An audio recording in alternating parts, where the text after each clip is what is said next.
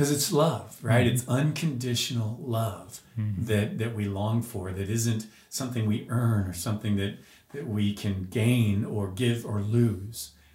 It's the gift of God. And it's really, I couldn't love him.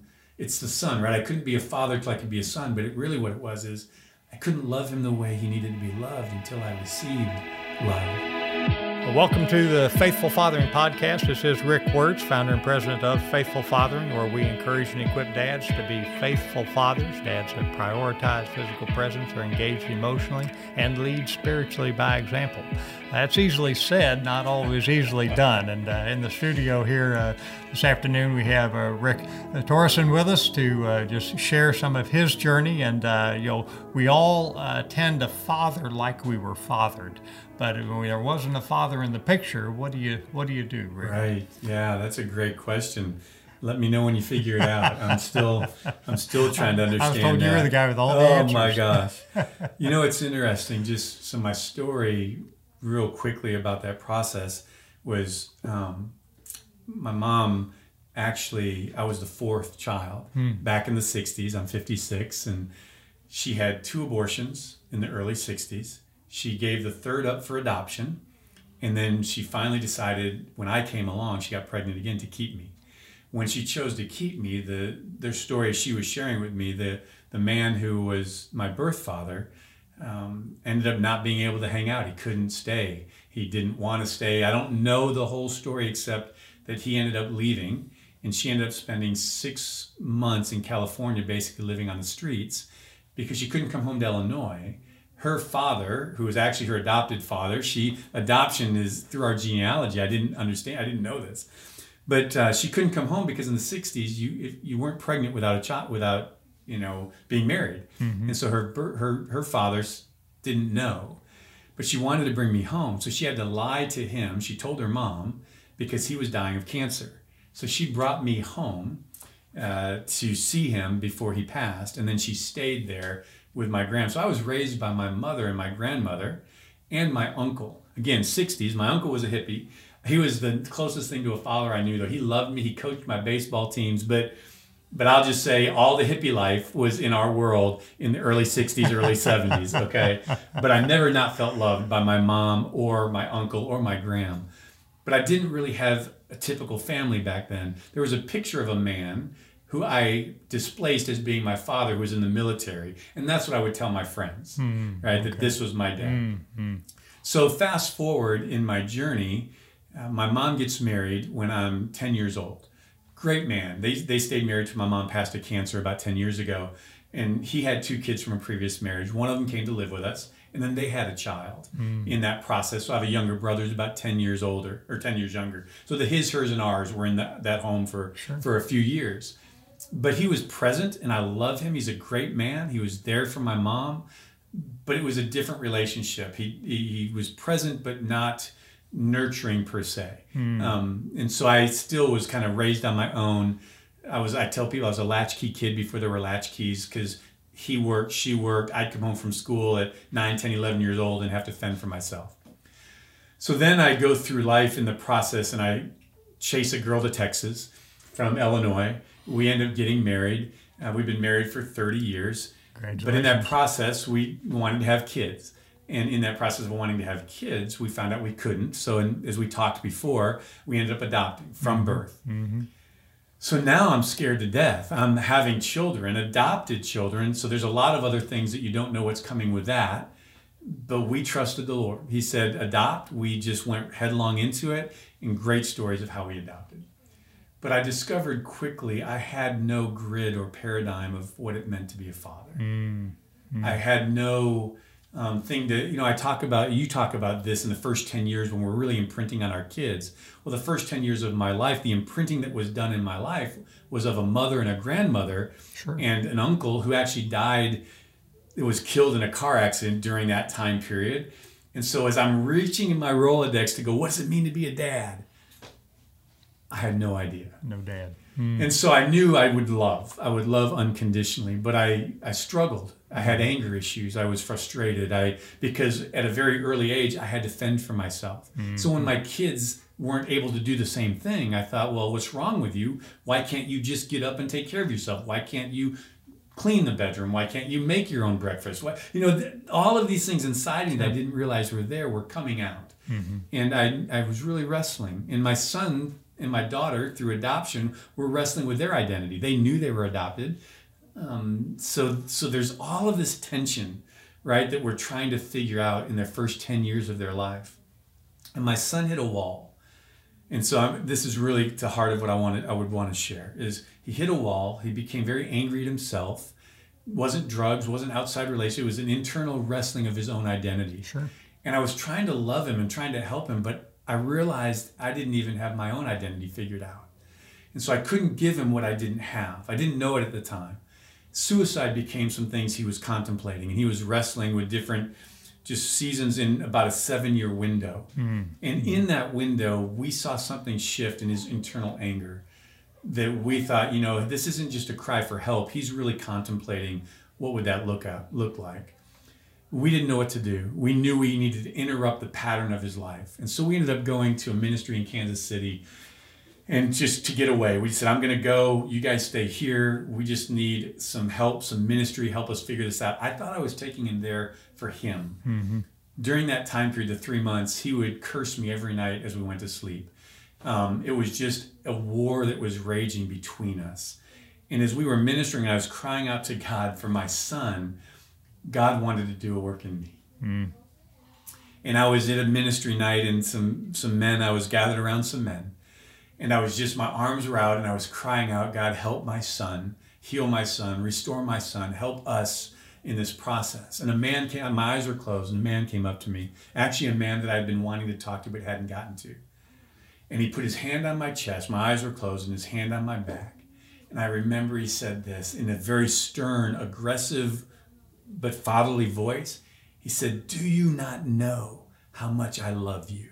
Do you not know I created you? Do you not know that I knit you together in your mother's womb? He's saying this to me. And when he said that, my knees buckled. And I was like, time out. This is for my son. What's happening? And I get overwhelmed when I think about it. Sure, yeah.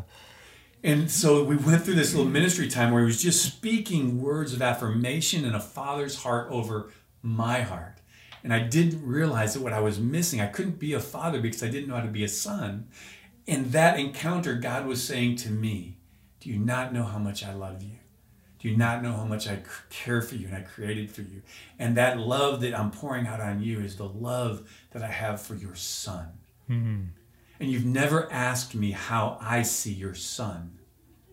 You've just seen the brokenness and the pain that he's going through. Right. And he said one more thing to me. The Lord really impressed this on my heart. And he said it to me, and that shifted everything for my son.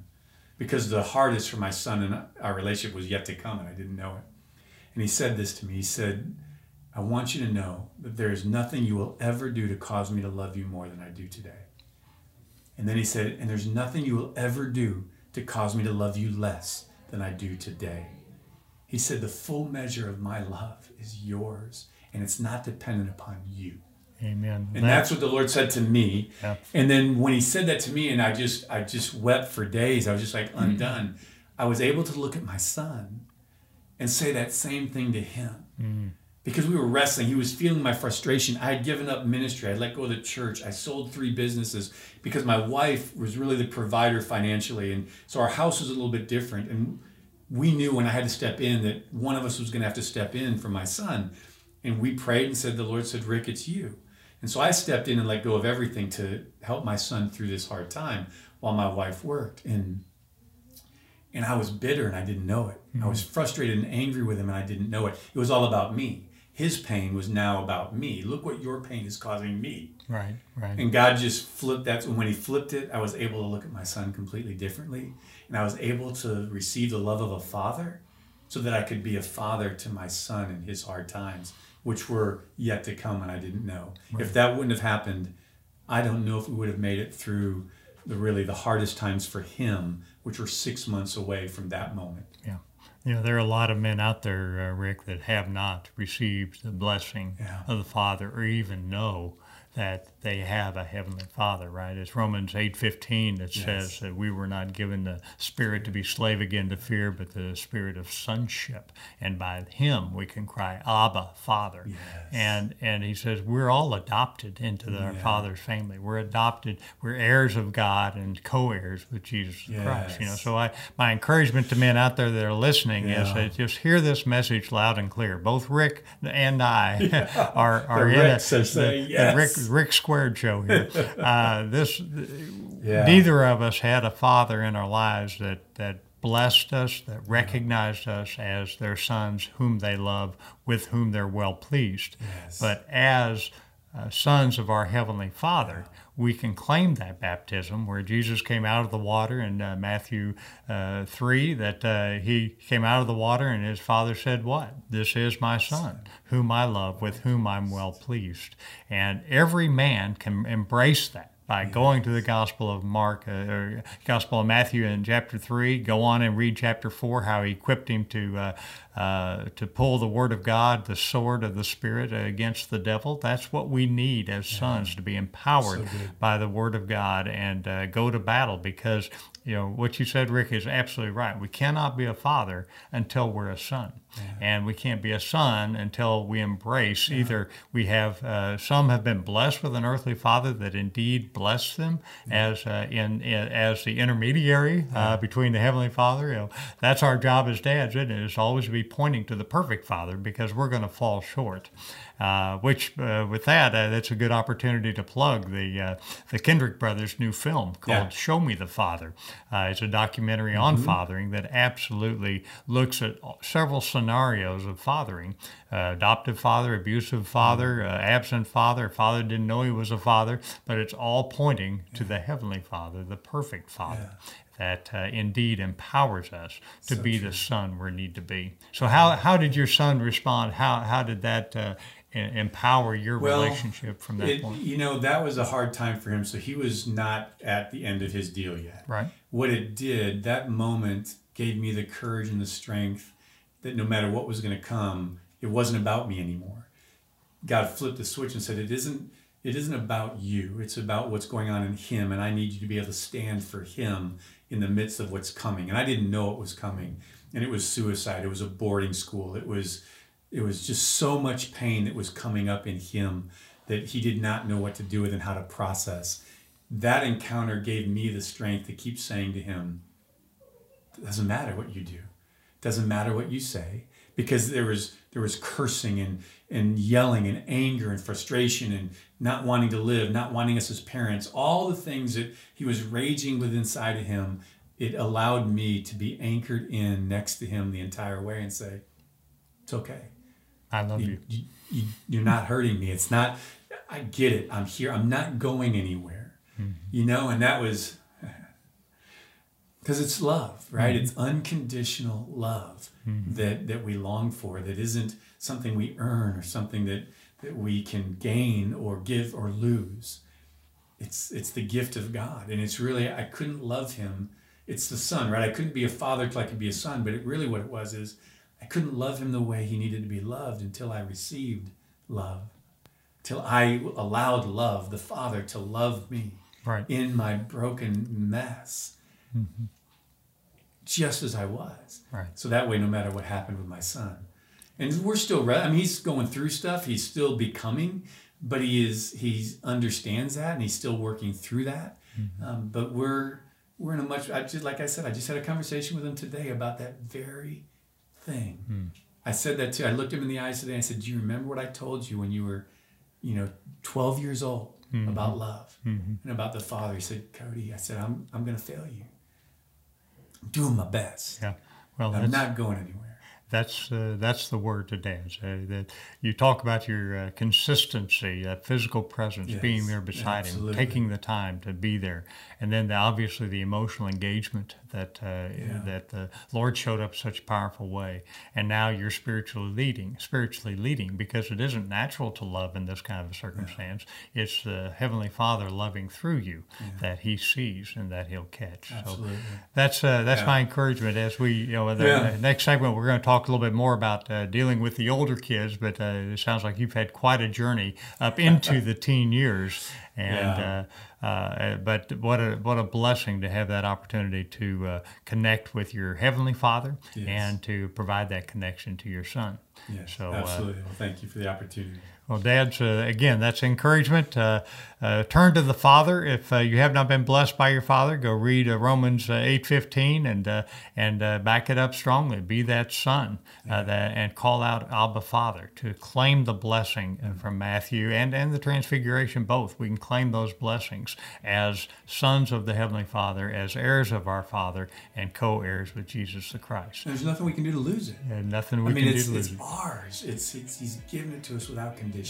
It's so powerful. And we're supposed to unconditionally love as well, but we can only do it again by the grace of our Heavenly Father. So, dads, keep pushing forward, keep looking to the Heavenly Father to fill that gap, whatever gap there is in your life, and love as He loves. That's the dad you're called to be, and that's the dad the next generation needs. God bless, Godspeed.